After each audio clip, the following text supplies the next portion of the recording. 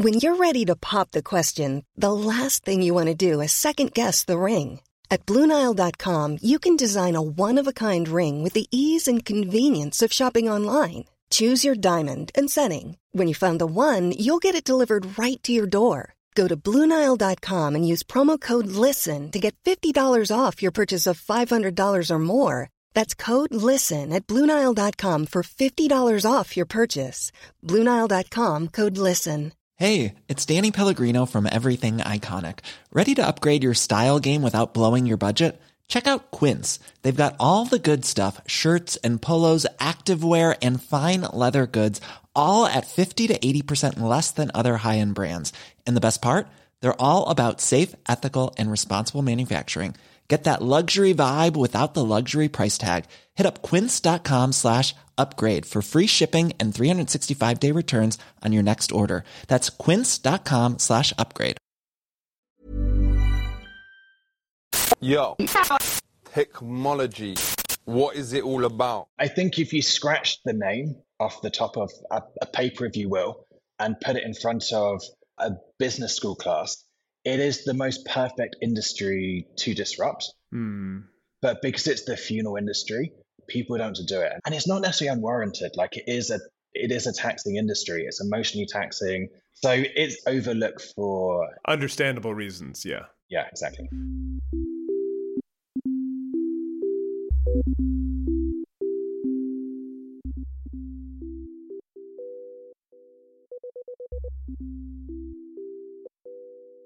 Hello and welcome to Danny in the Valley, your weekly dispatch from behind the scenes and inside the minds of the top people in tech. This week, we're going to break up AI month a little bit with a little bit of fun, something different. And then next week, we'll return to the AI theme with another brilliant guest to talk about the race for AI supremacy, what it means for war, and in particular, our relationship to and competition against China. So stay tuned for that. That's a really good one. But this week, let's talk about death. Let's talk about composting. Let's talk about death and composting. Let's talk about human composting. You heard that right on the program. We have a repeat guest, the one and only funeral entrepreneur we have ever had on Danny in the Valley, and he is Tom Harries. You may recall we had Tom on back in a couple years ago to talk about his last startup, Tulip Cremation, which was an app-based, no-frills cremation service that he sold. Well, he's back with his new company, and it's called Earth. And a new service, which he has termed soil transformation, but really, I like human composting better, personally. It's just me. Anyhow, I think what he is up to is just totally fascinating because really, do you want to get buried? Do you fancy being incinerated instead at many hundreds or thousands of degrees? Why not just let your body get eaten up by its microbes, turned basically into compost, and then used to plant a tree? I don't know, that seems totally sensible to me. And of course, Tom would agree. So I'm very happy to have him on to talk about his new company, how he started it, why he started it, and explain why he thinks this composting thing will be and actually, a thing, especially as climate change becomes more and more pressing and, younger generations are much more conscious about all the choices they make in this life and then, of course, at the end of life. So I think you'll really enjoy this one. Trust me. But I'm going to stop talking now and get to the interview with Tom Harries, founder of Earth. Not, obviously, he didn't found Earth. Didn't found the planet, the composting. So you get what I mean. Anyway, here he is. Welcome back. Thank you very much. You first appeared here in December 2019, which is wild. Is it that long? Do you get many people who come back? Yeah, and listeners seem to really like it because, someone comes on, you hear this amazing story about what they're doing, and then you never hear from them again. So sometimes it works, sometimes it doesn't. People want to hear the kind of the end of the story, or at least the next chapter of the story.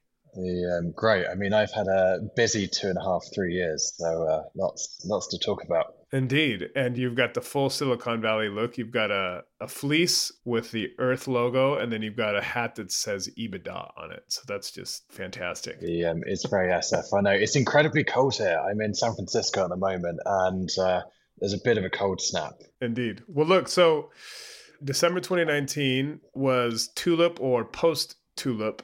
So let's go back what that was and then talk about what you're doing now, and then we'll kind of fill in the intervening years. Last time we spoke, December 19, Tulip had just been acquired. Tulip was selling direct-to-consumer cremation. We were the digital layer between consumers, so people who had recently lost loved ones who were planning for the future, and the infrastructure. So third parties that perform the actual cremation. Yeah. That company was acquired by a private equity roll-up who owned the infrastructure. So the company vertically integrated overnight, and the economics of the business were pretty transformed overnight as well. So yeah, that had just happened. And then I left Tulip about 3-4 months after we had that conversation. And what is Earth? I mean, that's, you understand my question. Earth is one of the planets in the solar system, Danny. Yeah, Earth is actually funeral company number 3 for me. I love it. I love that this is like your niche. Not many people should say that either, No. But yeah, funeral company number 3. And we have a similar approach in many ways as Tulip, which is creating a better experience. But the major difference is we're working with a completely new process. Cremation, obviously very established. People know what that is. Whereas with Earth, we are pioneering a new process, really. I think that's the right word for it. And this process is called soil transformation. Soil transformation. Yeah, colloquially referred to as human composting. Gotcha. We don't love that phrasing, but it's got a lot of press under that name. Why don't you like human composting as a term? I think it undersells what's actually quite a nice process. I think human composting is used for the shock factor, maybe. But actually, we are transforming your body into soil. It's a really nice poetic process. It's gentle, it's natural, it's carbon neutral. The end product people are keeping, they're scattering, they're planting stuff that's meaningful to them with it. And we're also using a lot of this soil for land restoration benefits. So I think composting just gives it a bit of an ick factor, whereas actually it's a very respectful process with a really nice, valuable output. Yeah, because I think composting conjures the image of like the kind of gross bucket in your kitchen full of decaying food. Exactly. Yes, which we are keen to move away from. Understandable. For obvious reason. Yeah. So when did you start the company, and how does the process work? Like, how do you actually turn the human body into soil? And that feels like that could be a very simple answer or a very complicated one. I don't know. Okay, so 2 parts to that question. Started the company in 2020. Initially, it was pure R&D. This is not commercially available equipment. It's not like you can go out and buy this equipment like you can a cremation resource, if you will. Yeah. So we developed the science from scratch. We developed the hardware in which the process takes place from scratch. So it's been a lot of science and engineering, really, to get this off the ground. In terms of how the process works, then the science behind this is composting. Composting is a purely natural process. It's balancing carbon, it's balancing nitrogen, and then it's optimizing moisture, temperature, and oxygen levels. And what that's doing is creating microbial conditions, and not just microbial conditions, but the perfect microbial conditions. To break down organic stuff. Yeah, to break down organic matter. The actual regulatory or legal name for what we're doing is natural organic reduction. Okay. Which is a bit of a mouthful, but I think does what it says in the tin, and that it's a natural process to reduce organic matter. And the output is this very nutrient-rich soil amendment. And as I say, this soil is getting used for conservation, so reforestation, wildfire restoration, restoring damaged or challenged ecosystems generally. But yeah, it's a completely natural process. No chemicals, no bugs, nothing unpleasant. So if we go back to 2020 and you're like, okay, I've just done this cremation business, sold that. What am I going to do with my life next? I'm going to figure out how to turn humans into soil. And then you start an R&D process, but like, how do you find the R&D folks? I mean, because I imagine The idea of human composting, I know we're not using that, but like kind of turning people into soil, or being able to like, plant a loved one or plant something in a loved one's remains. To me personally, that feels quite appealing because it feels like it's productive, it's reproductive. Yes. So we describe it as regenerative death care. It's doing something good with the output from the process. In many ways, this is a way to return the goodness or nutrients in our bodies to nature. Yeah. Versus blasting them out of a chimney post-incineration. Right. I mean, the context for what we're doing then, I think, backing out a little bit before we go into the R&D side, is that existing funeral practice is not sustainable. You've got burial, which is, in the UK at least, the less common funeral process at this point. I think it's 75% cremation. And these are older stats as well. So I'm talking like 5+ years ago. And COVID changed a lot of stuff in the funeral industry. Cremation is a much more practical way of doing mass funerals, I guess, than something like burial. So I don't know how that changed in the UK, but it certainly drove the cremation rate even higher in the US and drove a lot of ritualization change as well. So there's actually an article in the BBC this week about the rise in direct cremation and how that's about 20% of the industry now. Direct cremation? Yeah, so direct cremation, there's no service, there's no viewing. It's take a body to a crematorium, cremate that body, and then return the ashes to the family. And there's no service beforehand, there's no viewing. And families have memorial services afterwards. They have celebration of life services afterwards. But the argument is that it's much simpler. It's much more cost effective. And you do something that's much more personalized to the individual versus being in a sort of rundown council crematorium or something. Right. That's about 20% of the UK industry now, which again was not a thing. Which would be like me going down to my local crematorium and being like, here's Steve. Yes. I mean, you're not doing the delivery yourself. You probably get arrested if you just turn up with a body like that. But yeah, don't try that. But no, so context, burial, it's going out of trend. Right. It's just been on a downward slope for a long time. I presume that must be a Western thing. Certain kind of cultures, I imagine, knowing nothing, still very much value burial or their own rituals, whatever they may be. I think it depends. I mean, if you look at the mass of people, you've got some very large countries like India, which are pretty cremation oriented. You've got places like Hong Kong and Japan that are 100% cremation. So it is quite nuanced around the world. I think Europe is pretty quite a high cremation rate. North America is pretty high cremation rate. I know in the Muslim world and in Judaism, that's burial. And that's pretty quick burial. Yeah. And that's burial without all the fanfare we have in the West. So US burial is probably the most extravagant, if that's the right word. Sort of concrete lined slots you're placed into, heavy metal coffins, a lot of embalming, that sort of thing. And therein lies the problem with burial. You're putting all sorts of harmful pollutants into the ground. And it's also thoroughly impractical in the context of how many deaths there just are going to be. You can't just keep putting people into the ground because we don't have the land. So actually places like the US, you really see this play out. So places like San Francisco, places like Seattle, you can't open new cemeteries because it's not deemed a worthy enough use of land. Really? Like if I was like I could become your competitor and be like, I'm going to be the cemetery guy. You wouldn't be able to open a new one in San Francisco, Seattle. And that has led to very high prices, which has led to cremation becoming more and more popular because people are getting priced out of burial. So it's just like rents in San Francisco. Exactly. I mean, it kind of is the same. It's monetizing a land use, I guess. Yeah. And it's just not a great use of land in a high density urban setting. Right. So burial's gone out of trend. It's not practical. Cremation has been the pre-existing alternative. So that has naturally gone up as a result. But cremation is so overtly pollutive. I mean, it's a fossil fuel driven process. You're burning natural gas and it's an incinerative process. You see plumes of smoke, leaving the sort of chimneys of crematoria. And each cremation produces CO2 equivalent to a 600-mile car journey. Right. The crux of the matter, I think, for people is whether you like it or not, your final act on Earth is going to be one of pollution.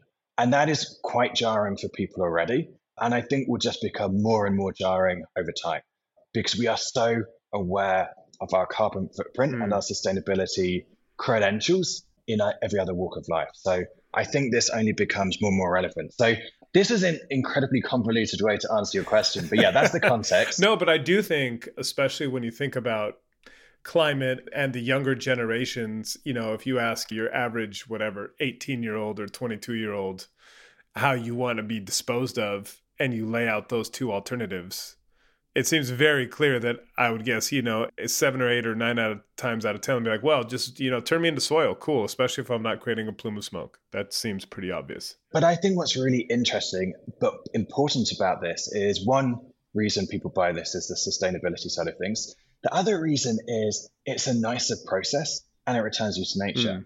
And I think that's really important in the context of sustainable products and services. People don't just buy because it's better for the environment. Maybe the most ardent environmentalists do. Yeah. For environmental products and services to be mainstream, they have to be quicker, better, cheaper, nicer in some way versus just purely better for the environment. And I think that's a massive box that we are ticking, is this is conceptually nicer than cremation too. Right. So it's a sort of double win. So 2020, you're like, this is my idea. I don't know how to do it. I need to find some smart scientists or whomever. So how did that process go, and how does the process actually work? So we started by understanding the soil science. There are a few people out there who have a pretty good grasp of the science behind this. A lot of composting as a science happens at a municipal level, so very large industrial scale stuff, which never gets that dialed in terms of the right moisture content, in terms of the right aeration, in terms of the right temperatures, that sort of thing. You can't control that as precisely as we needed to. And then the other form of composting is sort of domestic composting, which again, I would argue it's not really even an argument. It's just less scientific than, again, what we are trying to do. There weren't that many people who could advise.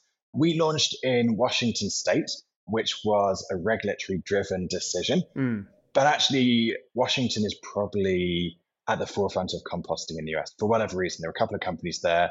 There's some good local knowledge. So it ended up being a really good place to develop the science. The other interesting thing about Washington is you have a ton of really impressive engineering organizations. You've got Boeing, you've got Amazon, you've got Blue Origin, you've got a lot of really good engineering talent. So actually, as an R&D location, Seattle was pretty perfect because it combined soil science with mechanical engineering and controls engineering. So it's understanding the science. What are the levers to make this as nice a process, but also as quick a process, also as efficient a process as possible in terms of inputs and outputs from a sustainability perspective. We then had to understand how you did that in terms of designing a vessel. So the process takes place in a vessel. Yeah. The body goes on a layer of organic mulch and wood chip. That is creating the balance of carbon and nitrogen. The body then remains in this vessel for a 30 to 45 day process, during which it's broken down at a molecular level. And you need different moisture levels for different stages of the process, different aeration levels, different temperatures. And that's what the vessel and control system does. And making this as automated as possible. You can do this quite manually, but this, if it's going to have impact, has to be scalable. So we've built everything with scale in mind. How do we produce these vessels effectively, quickly, and cost effectively at scale? How do we make this as automated a process as possible? Our goal is to be able to make this a mainstream option in the US because we believe the demand is there. Scaling the supply is going to be the long-term challenge. And the vessels, are they basically like sarcophagi? They're made from stainless steel. Okay. Incredibly durable. We don't know how long one's going to last because we haven't operated them for more than a year. But the core of the vessel is stainless steel. We think they have 10, 15, 20 years of life in them. Wow. And you can do a process a month through a vessel. And so it's basically a rectangle big enough to fit a body. And then there are various, I would guess, breaches where you can inject the right microbes or the right moisture, the right gases, whatever it may be, to basically catalyze the microbial breakdown of this organic matter. Yeah.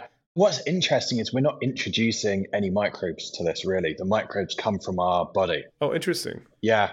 It's the naturally occurring microbes. We're just helping them bloom and cultivate.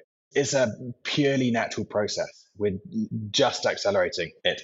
It's the exact same thing that would happen on the forest floor if you were left in the leaves and mulch. We're just accelerating that as a process. Got you. That breaks down bone as well? So at the end of the process, you're left with bone and soil. And then we use the exact same technique as cremation, as alkaline hydrolysis, which is another environmentally friendly funeral option, to reduce the bone to a finer powder. And then that gets reincorporated with the soil. Bone absolutely is biodegradable. It just takes a hell of a long time. Yeah. So we reduce it to a fine powder, and that's still in the final end product that's getting returned to families or returned to nature. And alkaline hydrolysis, is that like acid or something to basically break down the bone? Yeah. So it's extremely alkali solution, and it's heated up to probably like 350 degrees, combined with that extreme alkali solution, and uses quite a lot of water. It's about 1,500 liters of water as well. So got you. It's sometimes called water cremation. So it's basically boiling the bones to dust. No, so they call it cremulator in the industry, and it reduces cremated remains to what we know as like ash. Yeah. And that is bone that has been reduced to a fine powder. So all three processes follow a pretty similar process. Got you. So you have this bone, which has been reduced to dust or ash. You've got the organic kind of basically skin, muscle, fat, etc., all the organic mushy bits of the body reduced to soil. Is it actually soil, or is it like fertilizer? It's compost. Compost being nutrient-rich soil, effectively. Right. And we test this stuff. This is a regulated industry, so we're testing for stability, we're testing for maturity. This is actually much higher quality compost than you get out of your municipal composting sites. Because again, we're able to apply the perfect moisture, the perfect aeration, the perfect temperature throughout. This is a much more dialed in and scientific process than just about any other composting that is occurring out there. I think we are actually incredibly at the forefront of in-vessel. Yeah. So taking place in something, composting, than anyone else in the world actually at this point. A lot can happen in the next 3 years. Like a chatbot may be your new best friend. But what won't change? Needing health insurance. United Healthcare Tri-Term Medical Plans are available for these changing times. Underwritten by Golden Rule Insurance Company, they offer budget-friendly, flexible coverage for people who are in between jobs or missed open enrollment. The plans last nearly 3 years in some states, with access to a nationwide network of doctors and hospitals. So for whatever tomorrow brings, United Healthcare Tri-Term Medical Plans may be for you. Learn more at uh1.com. It's that time of the year. Your vacation is coming up. You can already hear the beach waves, feel the warm breeze, relax, and think about work. You really, really want it all to work out while you're away. Monday.com gives you and the team that peace of mind. When all work is on one platform and everyone's in sync, things just flow. Wherever you are, tap the banner to go to Monday.com. Jewelry isn't a gift you give just once. It's a way to remind your loved one of a beautiful moment every time they see it. Blue Nile can help you find the gift that says how you feel and says it beautifully, with expert guidance and a wide assortment of jewelry of the highest quality at the best price. Go to BlueNile.com and experience the convenience of shopping Blue Nile, the original online jeweler since 1999. That's BlueNile.com to find the perfect jewelry gift for any occasion. BlueNile.com. And just in terms of that composting bit, is there temperature involved? Like, do you raise the temperature to speed this along? The microbes produce temperature as part of the process. So as they do their job, they consume oxygen and they produce heat. So the definition of composting in many ways, from a regulatory sense at least, is hitting 131 degrees Fahrenheit for 72 consecutive hours. And that is happening naturally. Gotcha. So the process, if done well, which is obviously how we're doing it, generates heat naturally. So I have a weird question from which I draw from my previous experience. I've actually been in the UK. I covered a whole bunch of stuff, including the utilities, and I've been at like these big composting facilities, and they said one of the issues that they have is as stuff breaks down, as you say, it naturally releases heat, it gets hot, and they would get these like spontaneous fires like in the ground because all the stuff is kind of like just breaking down and it ignites, and then they have to, figure that out. Do you have to deal with that, or like how do you deal with that? We don't have that. I mean, we have much more control over this process. It sounds like you've seen these sites and you've literally got sort of huge piles, which you have very minimal control over. We have a contained vessel, which is maybe 40 cubic feet, something like that. So we have way more control over the conditions. So not a problem that we faced. Got you. How long did it take you guys to figure this out? And I guess the other question is, you launch, I presume, as a brand. I would guess you'd have to inform people like, look, we're still testing this. Or, like, how do you test it? By the time we'd launched, we were pretty tested. I don't think this is a Silicon Valley case of make it up as you go along. That's just wrong with what we're doing. So we were very tested by the time we launched. And we were testing on pigs. I see. And then we had done human trials as well before we launched. So by the time we launched, we knew what we were doing. This was about 18 months of R&D before launch, including opening a facility. So we opened a 17,000 square foot facility just south of Seattle. Wow. Has room for 78 vessels at the moment. We will increase that over time as well. But yeah, it's been a lot of consumer awareness as a concept. Yeah, for sure. When people hear about it, they really do resonate with it. It's doing the rounds appropriately in the UK at the moment as well. The Church of England's looking at this as a potential option. The Queen's Undertaker, I think he was described in the Times actually this week, has been talking about it as well. So I would expect to see this in the UK in the not too distant future also.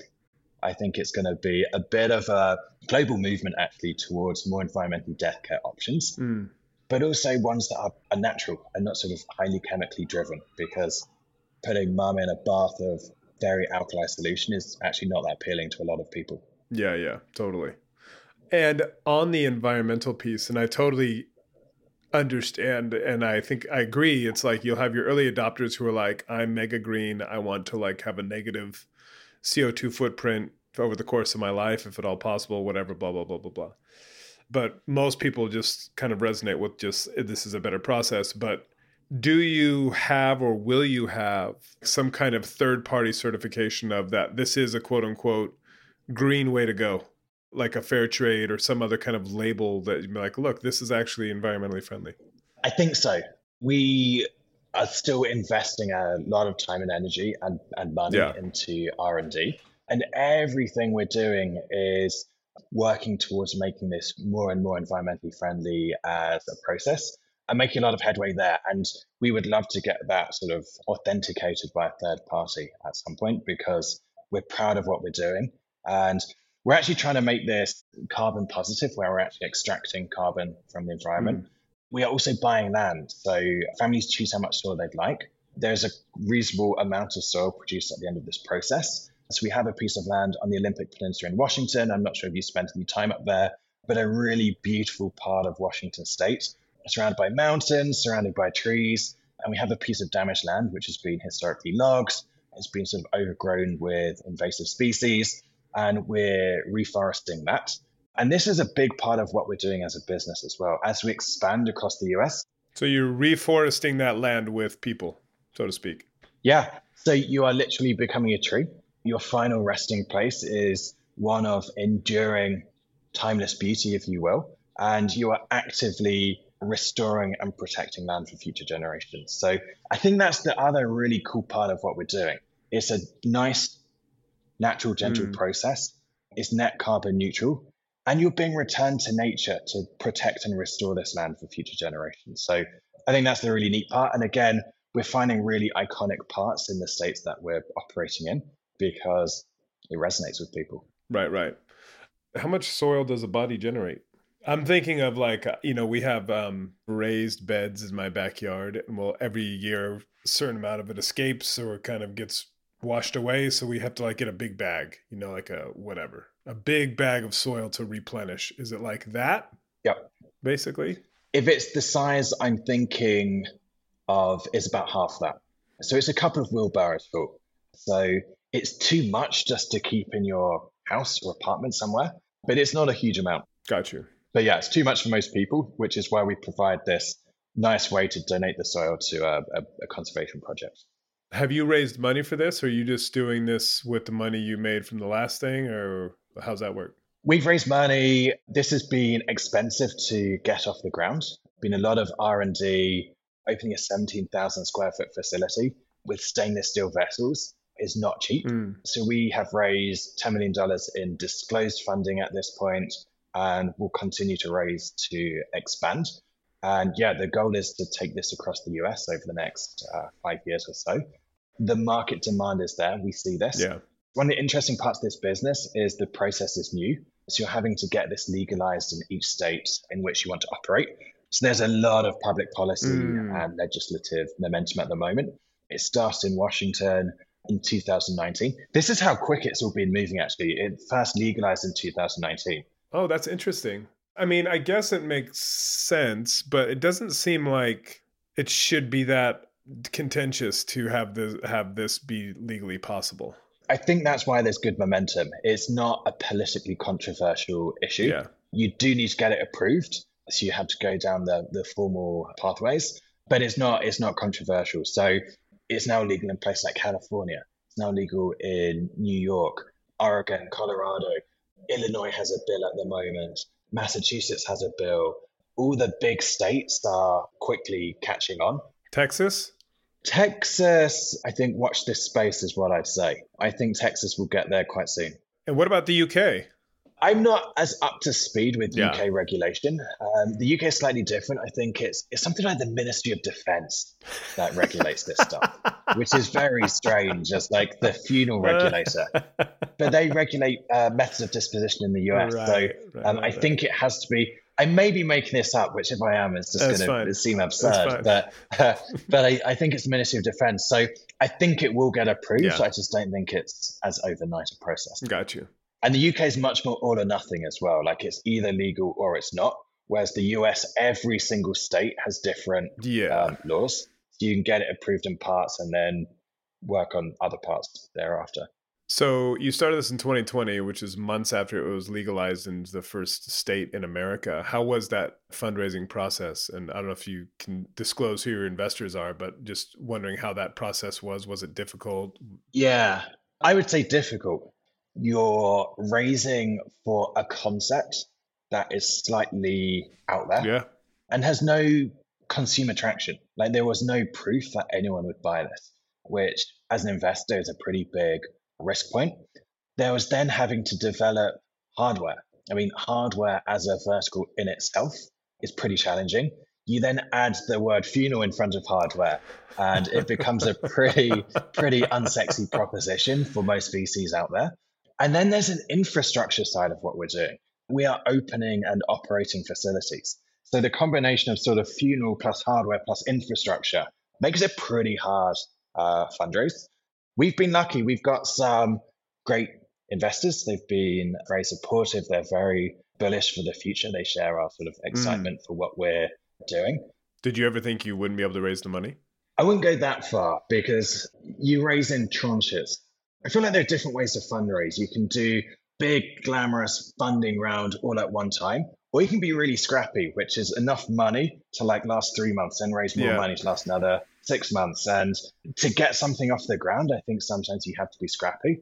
We're in a very stable financial position now, but the early days were scrappy for sure. Right. But again, as you prove consumer demand, as you prove an ability to execute both on hardware, both on opening facilities, we're building a hell of a lot of consumer software and software generally as well, which because we have a new concept doesn't really get spoken about. We're also incredibly focused on building amazing consumer experiences. So making it as easy as possible to make and manage arrangements.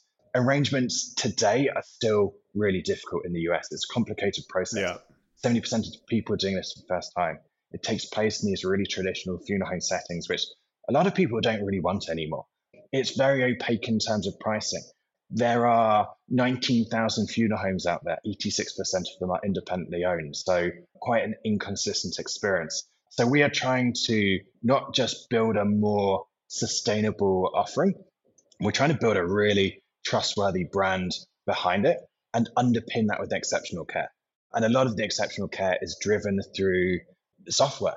It makes it very easy to make arrangements, makes it very easy to track arrangements, to send obituaries to family and friends, to collaborate with family members on the paperwork you need to sign, all your arrangement history in one place, that sort of thing. So we're doing a lot of different stuff, but the two themes are the most sustainable way to look after a loved one and making it as easy as possible to make and manage these arrangements. So it sounds like you're trying to effectively kind of appify as much of this as possible.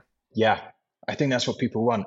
It's very obvious on the surface. Two major trends: making traditional industry green or products and services sustainable, and the digitization of traditional industry.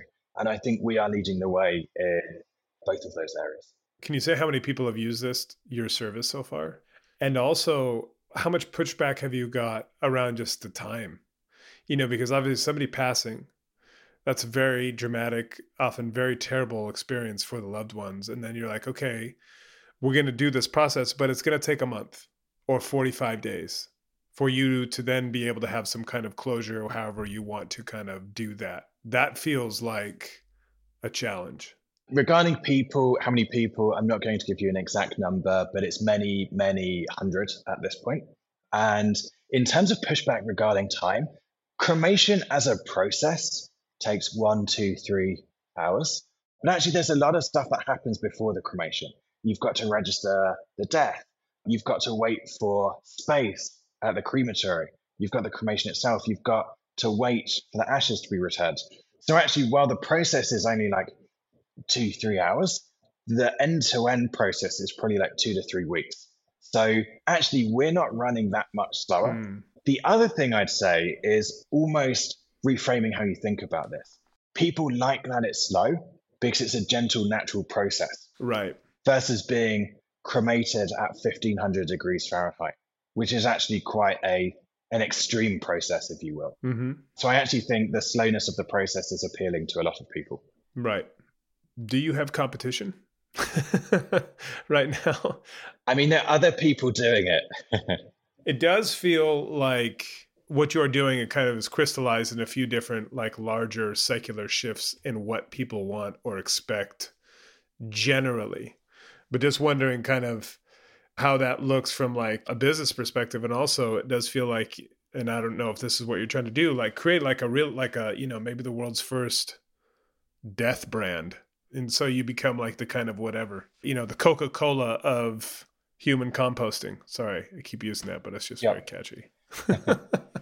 And that's what I was saying. Yeah. So to answer the question, there are a couple of competitors. Everyone has a slightly different approach. We are very tech focused in terms of the actual process itself, but also the consumer experience, and also building software that underpins everything. So everything we do is ultimately digitized. The facilities run off software. All our internal workflows are internally developed, that sort of thing. And what we're doing there is building something that's scalable. Because as I say, this is only impactful if you can do it at scale. If you have 20 vessels and that's all you can manage, who cares? Yeah. It doesn't have any great impact on the world and the sort of environmental crisis, if you will. Then the other thing we're doing is trying to build a really trustworthy brand around this. I think this is quite conducive to a cottage industry. Yes. But actually, I think it has much more mainstream appeal than that. And I think we will become the professional brand in the space. Very dignified, very high quality, scalable across the country. How's recruiting? Easier than cremation, actually, I would say. Cremation is not very innovative. Whereas actually this is building something completely new from scratch, whether that's a brand, whether that's software, whether that's hardware, whether that's opening facilities that have never existed before. There's a lot of really just interesting intellectual figuring out to be done, which I think appeals to people's curiosity. And lastly, I know we covered this a little bit last time you were on the pod, but just for those who didn't hear that, how'd you get into the death business to begin with? Because this, this is, as you say, this is company 3. So this is that's definitely a trend. There is a trend, yeah. I fell into it. I did not plan to go into this. I studied French at university, which has been thoroughly useless to everything I've done since. But I had a grandparent die. I went to this funeral, saw several hundred people there. Most of them had found out about it in a newspaper. Yeah. That struck me as a pretty crazy way to inform people of anything, actually. I'm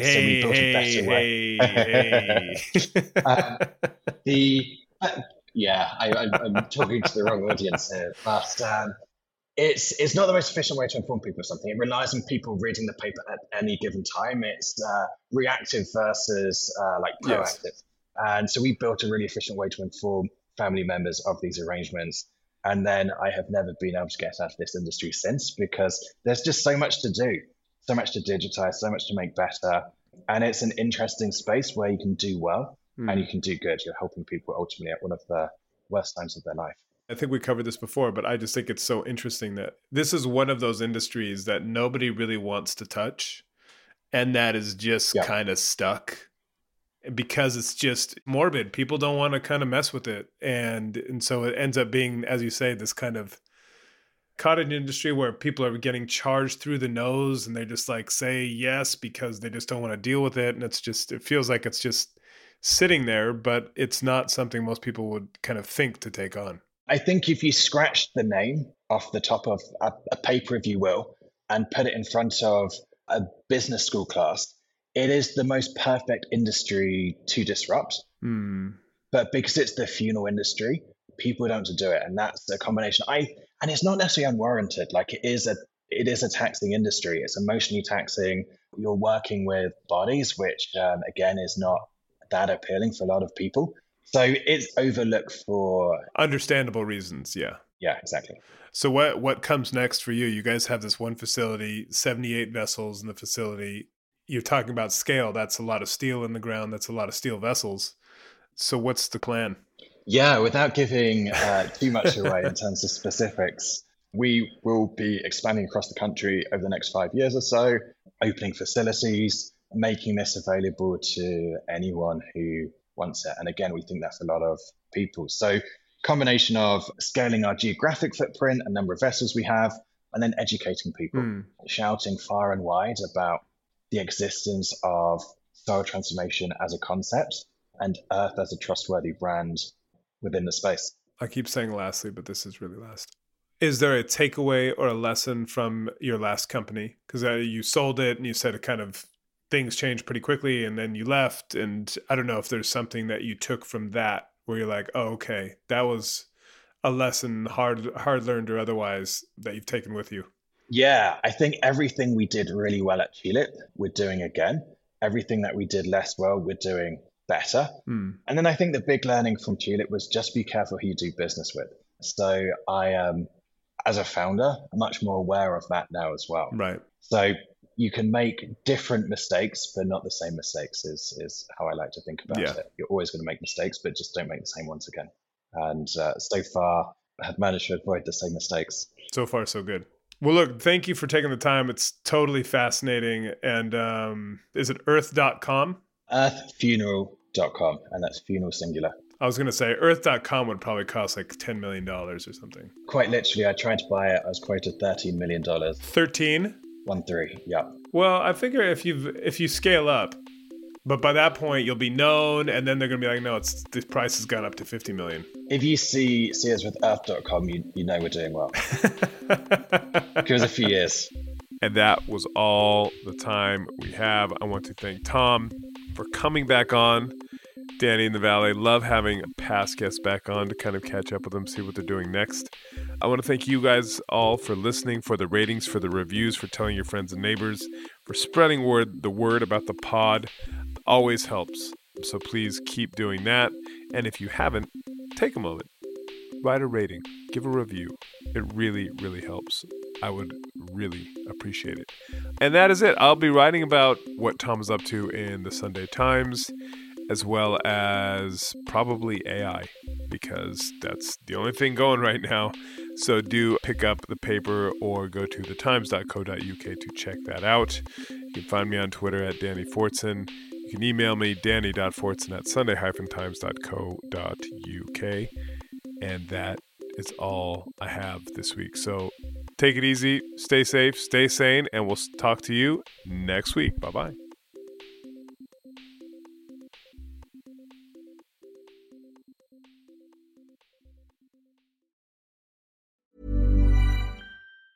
Hey, it's Danny Pellegrino from Everything Iconic.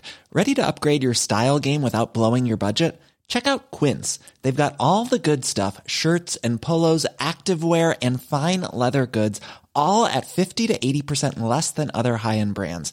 And the best part? They're all about safe, ethical, and responsible manufacturing. Get that luxury vibe without the luxury price tag. Hit up quince.com/upgrade for free shipping and 365-day returns on your next order. That's quince.com/upgrade.